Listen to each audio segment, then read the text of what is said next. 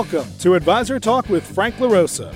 Brought to you by Elite Consulting Partners, it's the only podcast offering unfiltered guidance and direct advice for all things concerning financial advisors, RIAs, and the practitioners in the wealth management business. Learn more and subscribe today at eliteconsultingpartners.com/podcast. And now, here's your host, Frank LaRosa. Hey everybody, welcome to Advisor Talk with Frank LaRosa. I am your host, Frank LaRosa, and I am really excited today to have a very special guest on, John Kuttin, who is the founder and CEO of Kuttin Wealth Management, one of the larger firms that we work with and have come to know. He's going to be on today. He's done a tremendous job growing his firm, as we say, with Quantum Growth, which is also fortuitous because he has a podcast called Quantum Growth, which really covers a lot of the stuff that we're going to talk about today. John, welcome to the podcast. How are you today? I'm doing great, Frank. Really excited to be here and appreciate you having me. Awesome. I appreciate it. I think, and I know, based on a podcast that we recorded yesterday, that this will be a great conversation. I think the toughest part for you and I is limiting the time.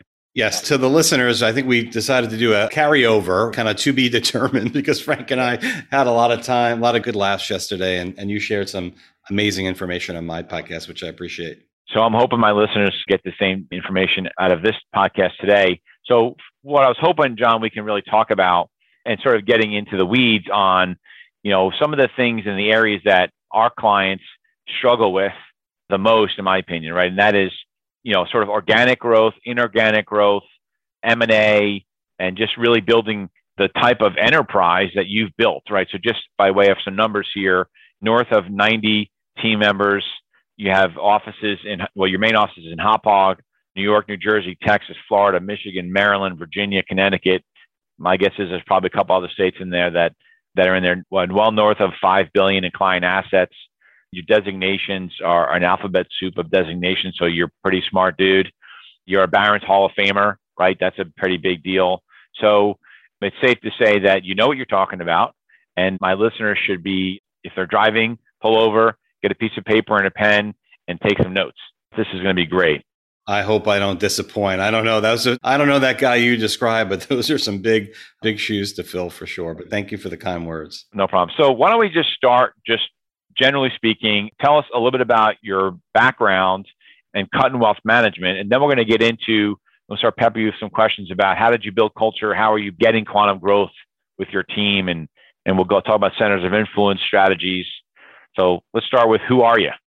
Great question. And I'll be as brief as I can. So, I always like to say I'm 49 years old. I am happily married, almost 25 years.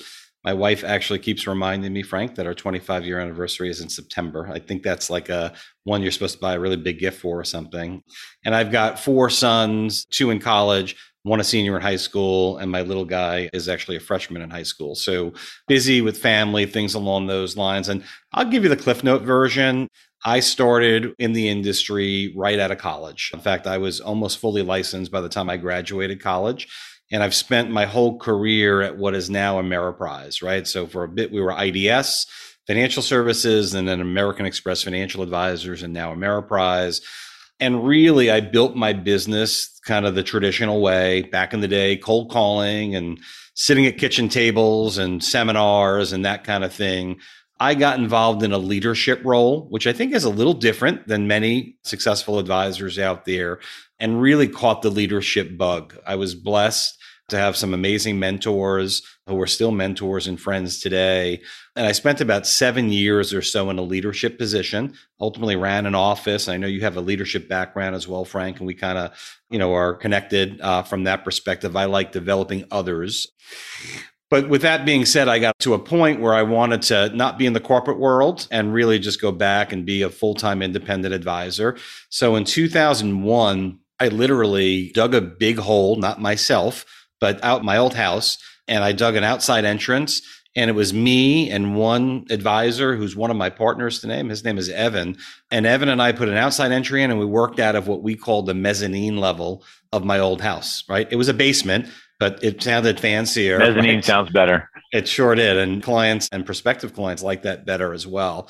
And Evan and I thought it would be smart to partner with CPA firms. So I built my first partnership with a CPA firm in 2001. And what I realized was that by doing that, we were able to fish with the proverbial net as opposed to a pole, right? So fast forward today, our firm works with over 100 CPA firms nationally, brings in a few hundred or more clients on an annual basis.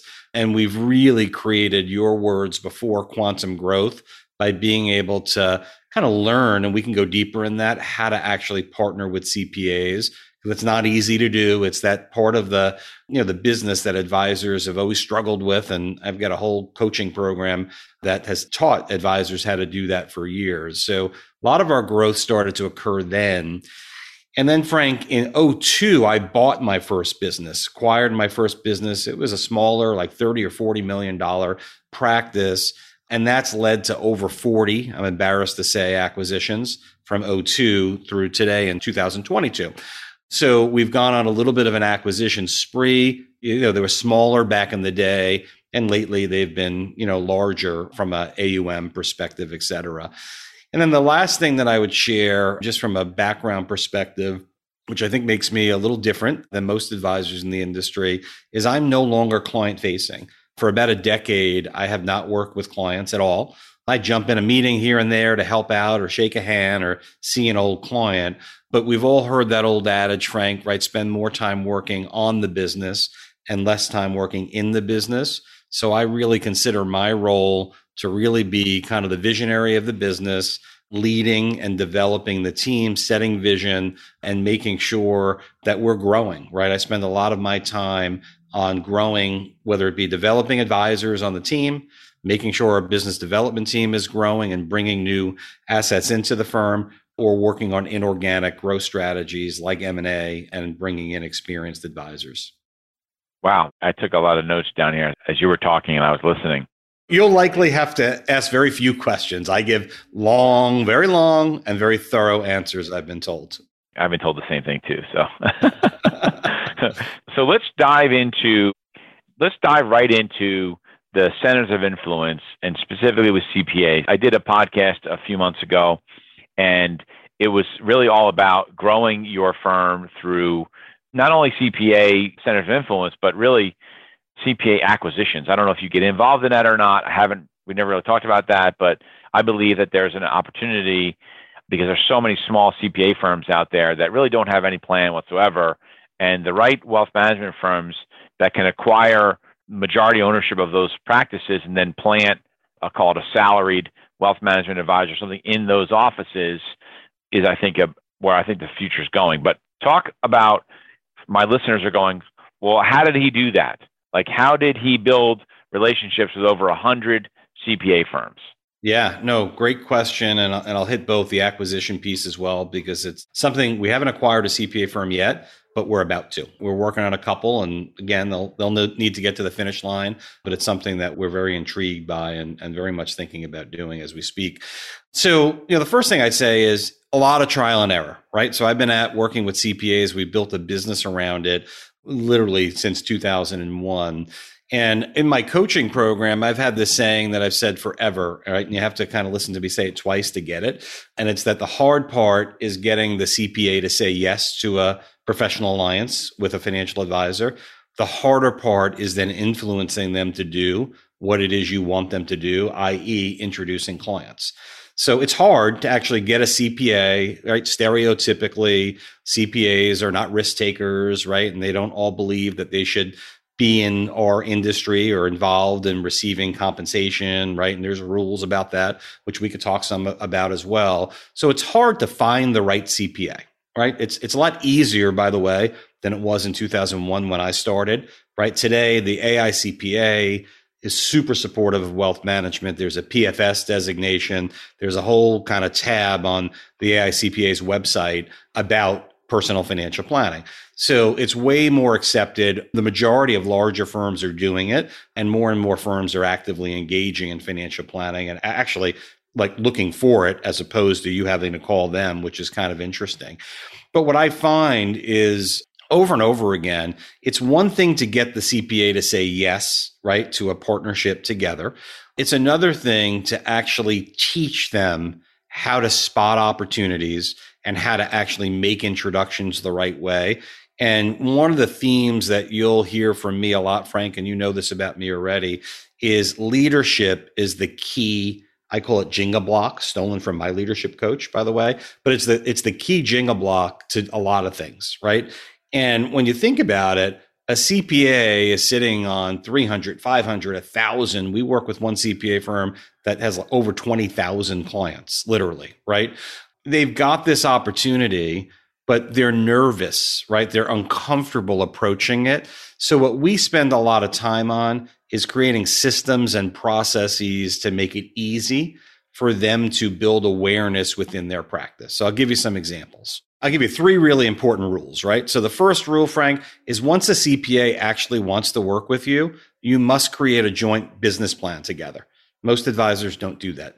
It doesn't need to be fancy, but literally a one-pager of, now that you've said, Mr. Frank LaRosa, CPA, that you'd like to help your clients, you'd like to fulfill your fiduciary responsibility by giving clients the best advice. And you know that by partnering with my firm, because you've seen my whole client experience, you've seen the advice that we give, you've seen the benefits, that many of your clients would be better off with me than with whoever it is they might be working with today, right? So since we want to actually do that and make this a facet of your business, how are we going to build awareness? And what I always teach advisors is get the CPA to commit to do 3 things. And it doesn't matter what those 3 things are, just 3 things. Okay. So examples of those 3 things might be sending what I would call a partnership announcement, right? Just a letter saying LaRosa CPAs has partnered with Cutton Wealth Management for these reasons. And we have samples of those letters and things along those lines. The second thing that I would share, most important thing, is you have to meet regularly, right? So what a lot of advisors do is they meet a CPA, they say, hey, and I say CPA, guys, it could be an EA, an enrolled agent, a tax preparer, an attorney, other COIs, but we find the most success with CPA firms.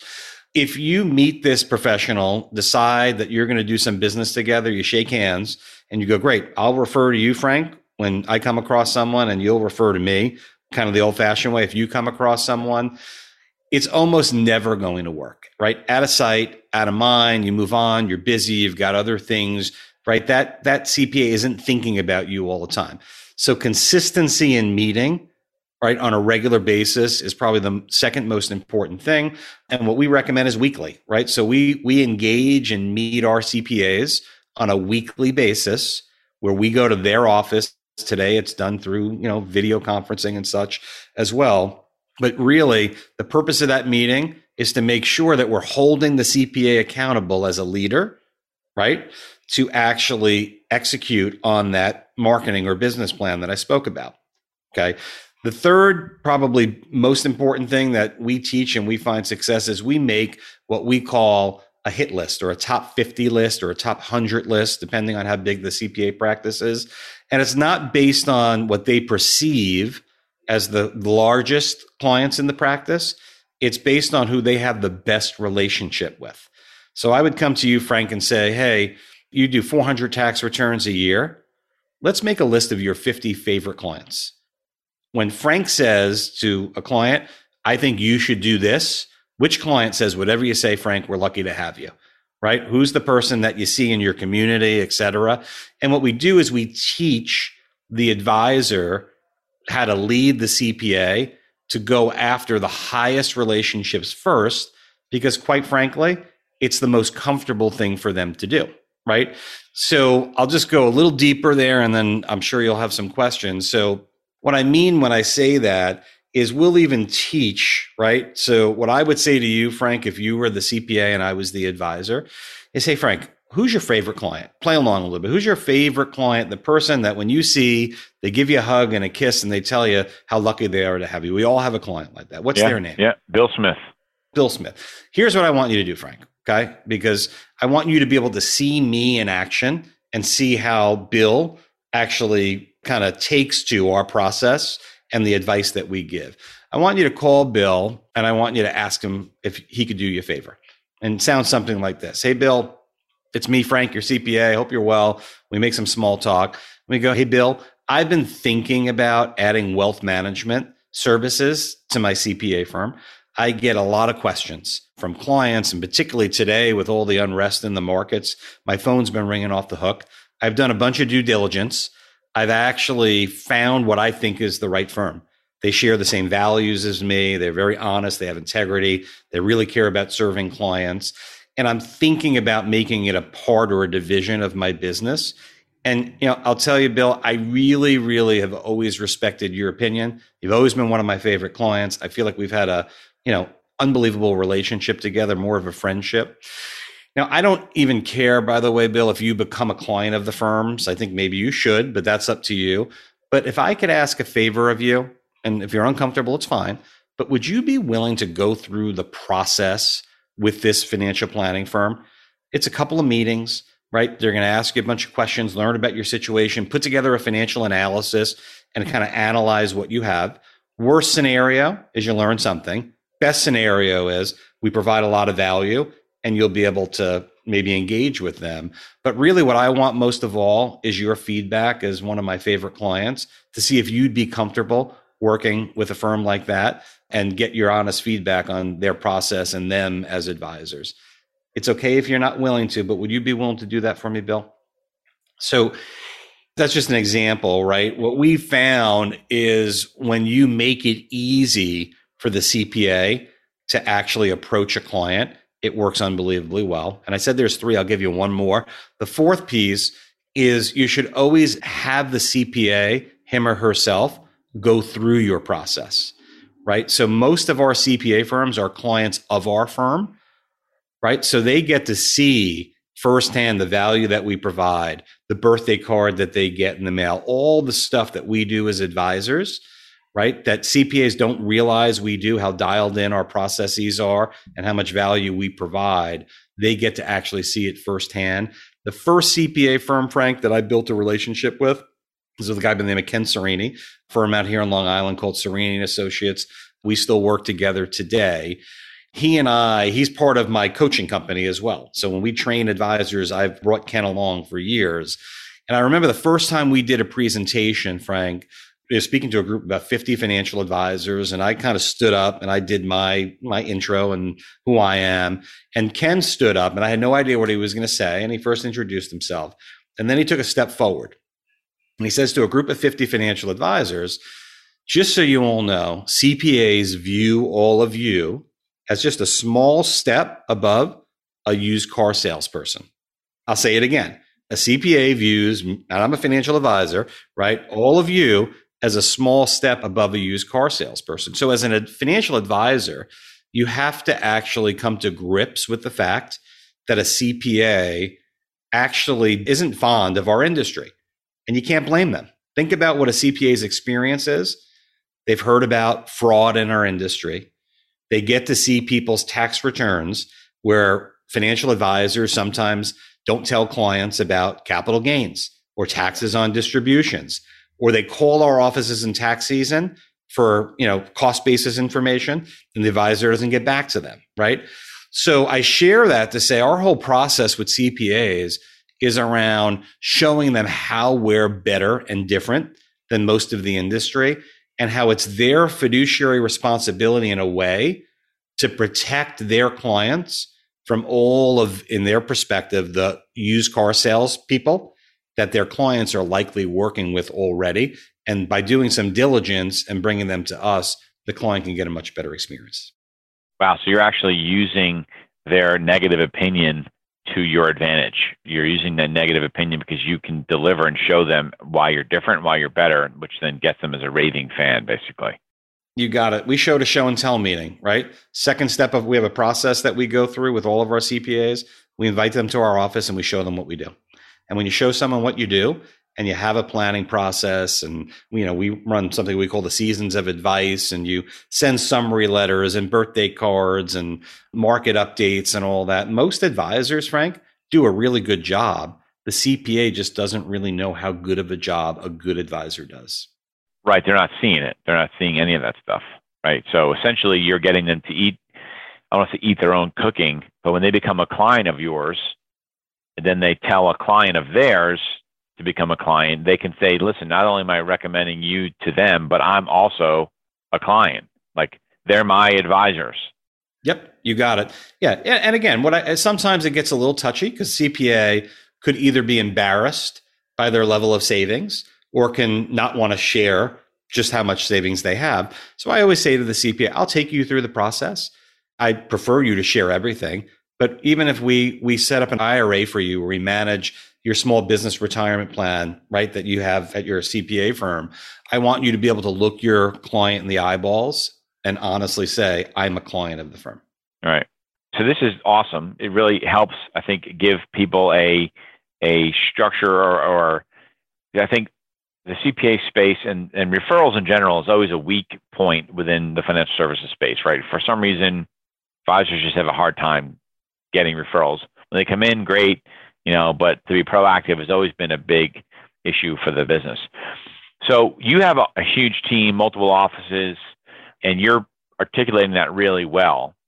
Are your advisors that work within your organization, within Cutton, are they building out their own centers of influence, or are they plugging into a Cutton machine, that you're then distributing the referrals from? And I ask that question because a lot of practitioners today, business owners, so we talked about this yesterday, you go from a practitioner, which means you're probably at a retail shop or a W-2 firm, you go independent, now you're independent, right? But maybe you still have yet to build an enterprise like what you have. But a lot of advisors now are trying to go to the enterprise level. So I'm interested to understand how you're managing the lead flow, and is it based on each advisor or as a company, and then you're distributing the leads? And I think another secondary question is, has that helped you recruit advisors to Cutton Wealth Management? Because now you're generating something that a lot of producer groups, OSJs, whatever you want to, ensemble group, whatever you want to, everybody sort of calls it something different. But, that's which will sort of get us into the second part of this, which is the recruiting and how you're growing through acquisition and stuff like that. But what's that process look like at Cutton? Totally get what you're driving at there. So I want to make this relatable to your listeners as well, right? So there was a time that the guy building CPA relationships back in 2001 was me. It's funny, when I do this training with Ken Serini, who I mentioned, he always tells a story. He's like, no, you don't understand. John would come to my office and he literally wouldn't leave until I called 3 clients. And it's true. I would sit at his desk, Frank, and say, well, you committed, Ken, to call 3 people a week. We have our top 50 list. We're going to call him. And we would role play what to say. And he jokes, he goes, I just called him because he wasn't going to leave until we actually did it. So I did all this back in the day by myself. And that's what created a lot of the growth. Today, we have a business development team, right, that does that. So I've got folks in the organization that their entire job is building partnerships with CPA firms and maintaining relationships with CPA firms to monetize those relationships. It wasn't always that way. And then it started with 1 person, and then it was 2, and now it's 6 or 7 and growing in the team. So, to the advisors listening, what I found is most advisors, good advisors that have worked really hard for a long period of time, are able to get to about $1 million, maybe $1.5 million in production by doing everything themselves, right? They get themselves a good, junior partner or power planner or assistant or whatever it is you want to call it, sales assistant, and they could just work really hard and they're good enough at sales and business development, et cetera, that they could build $1 million, $1.5 million, maybe a $2 million business on their own. And at some point, right, you've got to, in my opinion, to grow past that, you've got to start to build what I call verticals in your business, right? When I say a vertical, someone other than you needs to own different things in the business. So Dan Sullivan, right, who many of your listeners probably know who the strategic coach is, Dan Sullivan, wrote a book maybe 6 months ago or so called Who Not How, right? So I've got a guy by the name of Jeff Magson, and I've got a guy by the name of Chris Clamfer, who are my 2 main CPA business development people. That's what they do each and every day. To put in perspective, Jeff, who's a new hire to us a little over a year ago, was the former executive vice president, one of the EVPs of First Global. First Global is a BD that I'm sure you know of, Frank, that built their business around CPAs. Now they're a Vantax. But imagine having, right, that who literally ran a BD with hundreds of advisors that built businesses inside of CPA firms as the person who's out talking to CPAs, telling the message of our firm, right? So I'm a big advocate of that. And that's how we do it today. We've got folks whose job is to set appointments with CPAs. We have folks whose jobs are to tell our story to CPAs. And we have folks whose jobs are to actually lead and influence the CPA to ultimately refer clients and get those prospective clients to the advisors on our team. And exactly what you said, Frank, is that's what we do. We basically dole those clients out to the advisors on our team around the country who get really warm, right, introductions to qualified, highly endorsed clients. And a big part of our process, about 2/3 of the meetings that we do, I'd like it to be 100%, with a referral from a CPA firm, the CPA, him or herself, are in the room with us, right? So when you can get an introduction from a CPA and the CPA is sitting at the head of the table, in essence, introducing, their clients to you as the financial advisor, our closing ratio or conversion ratio is around 85 or 90% every time. Yeah, I was going to say it's got to be way up there. Got to be close to 100% almost. So. Yep. So it's, again, harder than I'm making it sound. A lot of work and a lot of mistakes we made in trials and tribulation. But again, when you have someone who full-time works on that, and I think that's maybe a key for your advisors, right, is, in order to build any system, right, you need to actually create the vision. I always call it 4 to 5 leading indicators or KPIs, right, key performance indicators of what those lead indicators are. And if you do those lead indicators over and over again, the result or lag indicators will ultimately happen. Now, the issue is most people have a hard time doing those lead indicators over and over again. But particularly if you're an advisor who's running a busy business, it's hard to find the time yourself to hold yourself accountable to do that. Yeah, I think that you did something that a lot of advisors have a hard time doing early on, and you reached a point in time where you said, all right, now I need to start investing in more human capital, right? Bringing people on board. And I think that advisors make a huge mistake on how they look at that. Oh, it's going to cost me X amount of dollars, right? When I make decisions on bringing on people onto my team, so I'll call it non-producer roles, right? So CFO, COO, right? I actually look at that as an investment back in my time, right? Or somebody else's time. So hire a CIO because my president is half his day spent on CIO related stuff. So if I go out and hire a CIO, now I'm investing in my president, Dale Dempsey, his time, getting some of his time back where he then can produce. But, advisors have to just understand they need to reinvest in their business and look long-term, have that vision that you're talking about, and put the people in place, right people, right positions, right, which is a sort of a EOS/Dan Sullivan, thing. So it's funny you say that, Frank, and we haven't talked about this before. We run the EOS system for a whole organization. So ROCs and the IDS system and all that. So that's really how we run the organization. Another reason why we're so similar.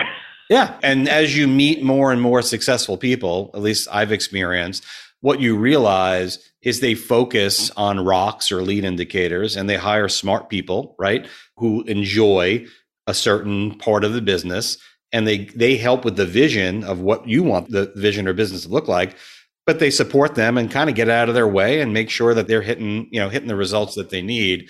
It's an interesting, to pick up on our conversation yesterday, right? And I think it's a good probably place for us to take our conversation, because I know I'm being wordier than I need to be. When you start to think about, right, as an advisor, right, that is thinking about whether they're in the right spot in their career, should they stay where they are or should they make a move? I think we both agree that, the industry is moving more towards independence, whether it be wires and regional advisors going to the independent BD space, or directly to the RIA space or hybrid RIA space, or IBDs, right, going RIA. More and more advisors are flowing there. And I think what it really comes down to for me is what, you said a minute ago, which kind of made me think about it, is, if I'm at a wire and I'm getting a, 42% cash payout, 43, 45, wherever it may be, I'm giving up, 50% plus, right, of my payout depending on which platform I'm in. And it's just a matter of, do you want the firm, the wirehouse, to make investment decisions with that 50% plus? in how they invested in technology or marketing or branding or compliance, et cetera? Or is there ability for you as a CEO of your business to be able to take that 50% plus and make better decisions for your own business? And, you and I hit this a little bit yesterday. Every advisor is different. For some advisors, they're better off being in a wirehouse because they're not the right person to make those decisions, or they don't have that vision, right? Or leadership skill or desire to do it. For many, right, it may be you can make better decisions and create more scale by hiring a business development person on your own with 5% of if you're $1 million producer, take 5% of your payout rate, go hire a young kid who wants to be a business development person, pay he or she $50,000 a year to go find CPAs, go through a course on how to figure out how to be really good at finding CPAs. And if you have someone who does that all day long for 50 grand, how long until you have 10 CPAs referring 10 clients apiece to you? Not that long. Might take 3 years, but man, for 50 grand a year, right? Which might turn into 75 and 100 and 200 if they do a good job. If you can bring in 100 clients a year for the rest of your career, that's a really good investment. And that's kind of, Frank, how I think about it is, when you're running your own business, you've got the ability to kind of spend your resources in areas that if you can lead through it, that you can really create that quantum growth that we talked about. All right. So you just touched on this and you were talking about or referring to advisors at other firms and trying to figure out if that's where they're going to be or not. Let's jump over to where I've seen, and this is a two-part question because I think the second part of how you're having so much success recruiting to your company, right? How you're doing that. And then the other part of it, I think, which is probably comes as a surprise to a lot of people, is you're a huge company. You're not an RIA, right? And you're at Ameriprise. Yep. Right? Yeah. I think people are going, what? How is he doing that? So you and I both know Ameriprise, right? And the things that we like about the firm. But I think as a whole, people might be surprised. There's a $5 billion, independent advisor at Ameriprise crushing it, right? Getting quantum growth. So talk about that as two-part, recruiting, and then how are you doing it such a good job, again, under the umbrella of Ameriprise? Yeah, no, super question. I call that the cut and two-step. Usually I catch people up. I'm going to try to remember the two questions. If not, you'll have to remind me of the second. So the first one I'll take is, how are we having success recruiting, right? And what we've done is really we look for two different types of advisors, right? And of course, we're hiring administrative people and power planners and folks that aspire to be advisors. But when I think about advisors, I'll say we're looking for three types, right? One is we built a business around developing advisors. So we develop a lot of young talent. And what I've found is because we've developed young talent, advisors who are looking to exit the business, who are in the twilight of their career, what they're looking for is really simple, right? They're looking for, I don't care what anyone says, right? Number one, they're looking for the right price of their business. It always comes down to price, right? In reality.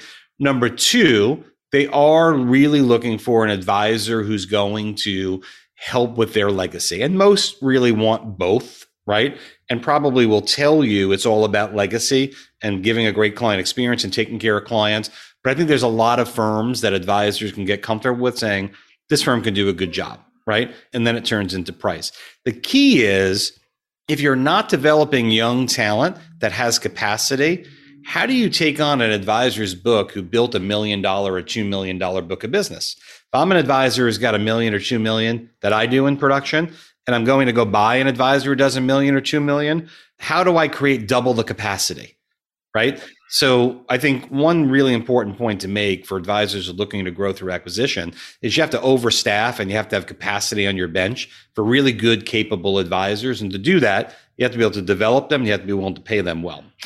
And that's a big part of our process. I think the second piece is there's two types of advisors that join us. And by the way, Frank, we've actually hired folks in the last year from the Wirehouse channel, the bank channel, the independent BD channel, and the RA channel. So we are resonating with advisors from all different kind of walks of life. But we have advisors that I will call that want to be servicing advisors, meaning they're very competent CFP type folks, care deeply about their clients, but they're just not killing it yet, right? So the business development end of things, the asset rainmaking isn't what they're great at, but they're really good advisors.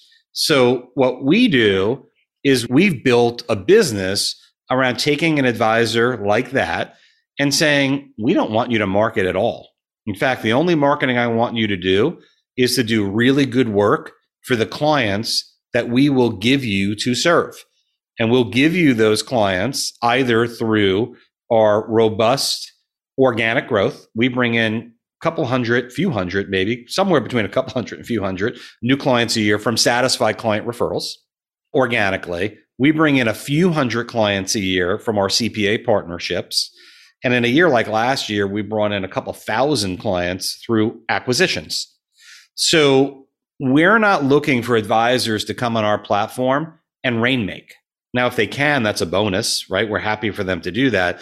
But we're really getting advisors who really love being a financial advisor to do true comprehensive financial planning, great asset management advice, build deep, meaningful relationships, and organically grow the business by winning the wallet share from the client and by getting referrals from the clients by just going above and beyond and giving amazing advice. So, there's a role like that we hire. That's where we hire most of our advisors, right? And then secondarily, we've got a role that we call a beachhead leader, is what we call it. And a beachhead leader, Frank, is simply an advisor who comes in onto our chassis that we want to build a great big business through. So I've got about 10 folks right now in the organization that are beachhead leaders. I've got 2 or 3 that are in process of joining us to be beachhead leaders. And those are folks that really what we do is they're advisors, but they're really player coaches. And by the way, some of our internal folks turn into beachhead leaders who have a desire to lead and develop. But what we're doing there is we're asking someone to run a very small client base themselves, but to lead and develop other advisors and help us continue to develop business through our CPA partnerships and through onboarding all of our practice acquisitions. And that's a role where, I'll give you an example. Brought an advisor in probably 18 months ago. His name is Rich, by the way, right? Rich came in as about a $400,000 producer, came from more of the insurance channel, great guy. And to make a long story short, Rich is now gone from being a $400,000 producer to managing about a $3 million business for the firm in 18 months. All of that growth has been, in essence, sourced by my business development team. So if you can picture it, Rich comes in, we think he's a high capable advisor, right? And we go, let's turn the machine on Rich. Let's find businesses to buy, advisors to recruit, CPA firms in his area, right, to refer clients. We build all that for him. His job is now to make sure that the advisors and the clients get the right experience and that we can deliver that experience over and over and over again.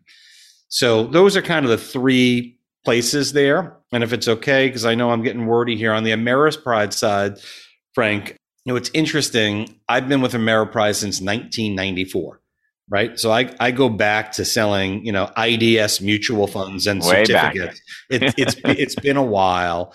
And I believe at least, because I'm out at industry events and, Barron's and Forbes conferences and things like that. I think Ameriprise as a firm is now, over the last 5, 6, 7 years, being seen more for the great company it is. So listen, every company has its pros and cons, but to me, Ameriprise is the place where, as an advisor, you can get, in my opinion, the ideal experience for a practice where we've got amazing technology. I mean, when we recruit advisors, and you've seen it, and we bring them in, they're like, oh my goodness, everything's connected. Yeah, they're shocked. Yeah. The amount of time and therefore money that we save because of the efficiency of our technology is absolutely amazing. We've got national branding, right? While we were recording this, I've seen 2 TV commercials for Ameriprise go on CNBC. You can't underestimate how important that is when a client ultimately sees that, right? One of the most trusted firms in the financial services industry. And I think to me, the big piece is we've been doing comprehensive financial planning. When I started in 94, we were doing comprehensive financial planning. Today, we do comprehensive financial planning. That to me is where the puck is going, right? Asset management is becoming more and more commoditized, right? Clients in the industry, in my opinion, is moving more towards true comprehensive financial planning advice and really having that client experience overall. I think Ameriprise Advisors, in my opinion, and the culture that we have allows us to really provide clients with what they're looking for, digitally enabled, right? Goal-based, true comprehensive financial planning advice. And I think, in my opinion, we're years ahead of where a lot of our competitors actually are. And it's a really big competitive advantage. Yeah, I would agree. I get asked that a lot of times. So who's got the best technology in the business? And many times I'm like, you're not going to believe this, but Ameriprise. They're like, what? I'm like, oh yeah. When you see their technology, you're going to go, holy, like it makes some of the wirehouse firms look awful. Yeah. So, and what's interesting, Frank, is I've got even a little bit of a different competitive advantage. I think of Ameriprise and I describe it, right? And I even think our senior leadership describes it this way. We're not the cheapest game in town, right? Meaning we don't give the highest payout on the street or the highest recruiting bonus or the lowest cost provider on everything, but it's high quality, right? And it's in the spectrum of being right there with all the other independent broker dealers. Not the cheapest, not the most expensive, somewhere in the middle. But the reality of it is it's really supported independence. So the way I look at it, Ameriprise provides supported independence. Cutton Wealth Management, to get to your question, adds a whole nother layer of supported independence, right? Leadership development training, referral coaching, CPA referrals, practice acquisitions, access to capital to acquire businesses, right? This is KWM, right? Cutton Wealth Management driven. And because of the size and scale that we've been able to build on the Ameriprise chassis, we're the largest currently practice, or let's say one of the largest practices in the ecosystem. We get better cost, right? And better payout than the average advisor at Ameriprise. So when advisors join our chassis, we get to pass that along to them as well, which becomes a really big competitive advantage for us and also for those who join us. And I feel we deserve it because we work really hard to build a really large enterprise within the organization. Yeah, you definitely have size and scale, and it was great. You just sort of must have been reading my mind, because I was going to sort of in wrapping up, I was going to ask you, like, so why should an advisor think about joining Cutton Wealth Management versus any other practice, or particularly going to Ameriprise, which is a great firm, but going there directly? I think you just really answered that in terms of why it makes sense for what you're bringing to the table, what you've been able to build. And candidly, one of the things that you didn't mention was your leadership, just leadership in general. I think that there are a lot of enterprise firms out there, and they're big and they get scale and all that stuff, and they can articulate that to their teams. What they don't bring to the table for advisors joining them is a level of leadership that those advisors may have been used to for years, right? Working at a Morgan Stanley or a UBS, where I have friends that are there in RBC, and they're great managers and leaders. And when you go independent, you lose that connectivity sometimes.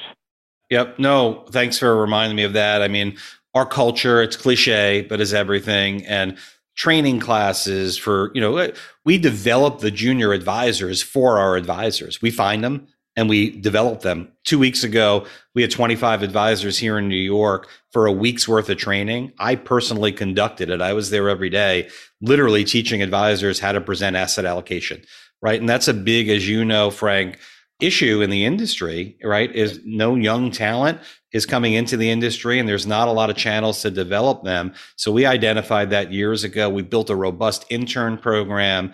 So I think about it this way, Frank, and I know we're getting really short on time, so I'll wrap for you. But what I would share is what I've tried to do, and we're not all the way there yet, right? Is we've built inside of our business, right? I consider our business a true vertical business, right?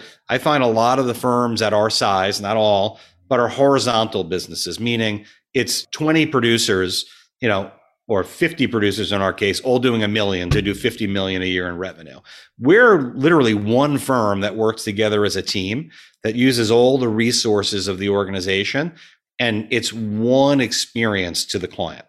And I look at it where we've got myself as a CEO, president whose name is Jake Dunlap, who is an RVP, ran 11 states for Ameriprise for years, a chief operating officer, a chief financial officer, CIO, et cetera, business development team. Our corporate office employees' number one job is to create development for our advisors from a learning and growing, as well as our staff, recruiting, business development, M&A. So what we work tirelessly to do every single day is to help our advisors grow by actually bringing them tangible assets that they can work with, not ideas that they can implement, but here's the client, go run the play and go grow the business that way. That's our differentiator. And that's that who, not how piece I figured out a long time ago. If you ask someone to do too many things, they can't be good at everything. So what we've done is we've created enough scale that I can go hire someone, right, to go run a division for us that will create opportunities for the whole organization. And that's our business plan. Simply put, I expect to have, we have probably $2.5 million of payroll right now in our executive team.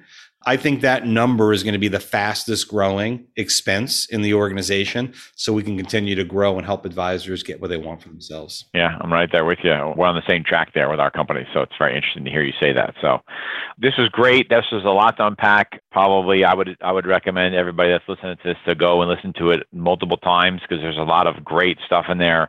Actionable content, which is what I try to drive. So speaking of actionable content, where can they find your podcast? And if someone has interest in talking to you more, where can they reach out to you? Sure. So podcast for advisors, and I go deep into a lot of the things we talked about today. And like you, Frank, have great guests, including you. So it's called Quantum Growth for Financial Advisors. You can find it everywhere, wherever you listen to podcasts, it is there. And then to find me, best place is to go through my email address at Ameriprise, which is my name, Jonathan, JONATHAN, S as in Sam, Cuttin, KUTTIN as in Nancy, the @ symbol, and then A as in Apple, M as in Mary, P as in Peter, F as in Frank.com. Awesome. Great. I appreciate it. This was awesome. Again, another one where we could have just kept going. Yeah, we got to do this little Joe Rogan style next time, I think, huh? I know. Because we could, there's some, for those listeners, we had some other things on the docket too, but we'll do another one. This would be great. So love to do it. Yeah, exactly. So everyone, thanks for joining us. Don't forget to go to iTunes, and I always say smash that like button for our podcast, Advisor Talk with Frank LaRosa. Don't forget to check out our YouTube channel, where you'll be able to see John and I talking and everybody else at Advisor Talk with Frank LaRosa. I look forward to our next conversation, specifically with John and some other guests. And thanks for joining us again, and we'll see you on the other side. Thank you very much. Thanks for listening to Advisor Talk with Frank LaRosa. If you're looking for more advice or solutions on any topics in the financial services industry, or you just want to subscribe to our podcast, head on over to eliteconsultingpartners.com/podcasts.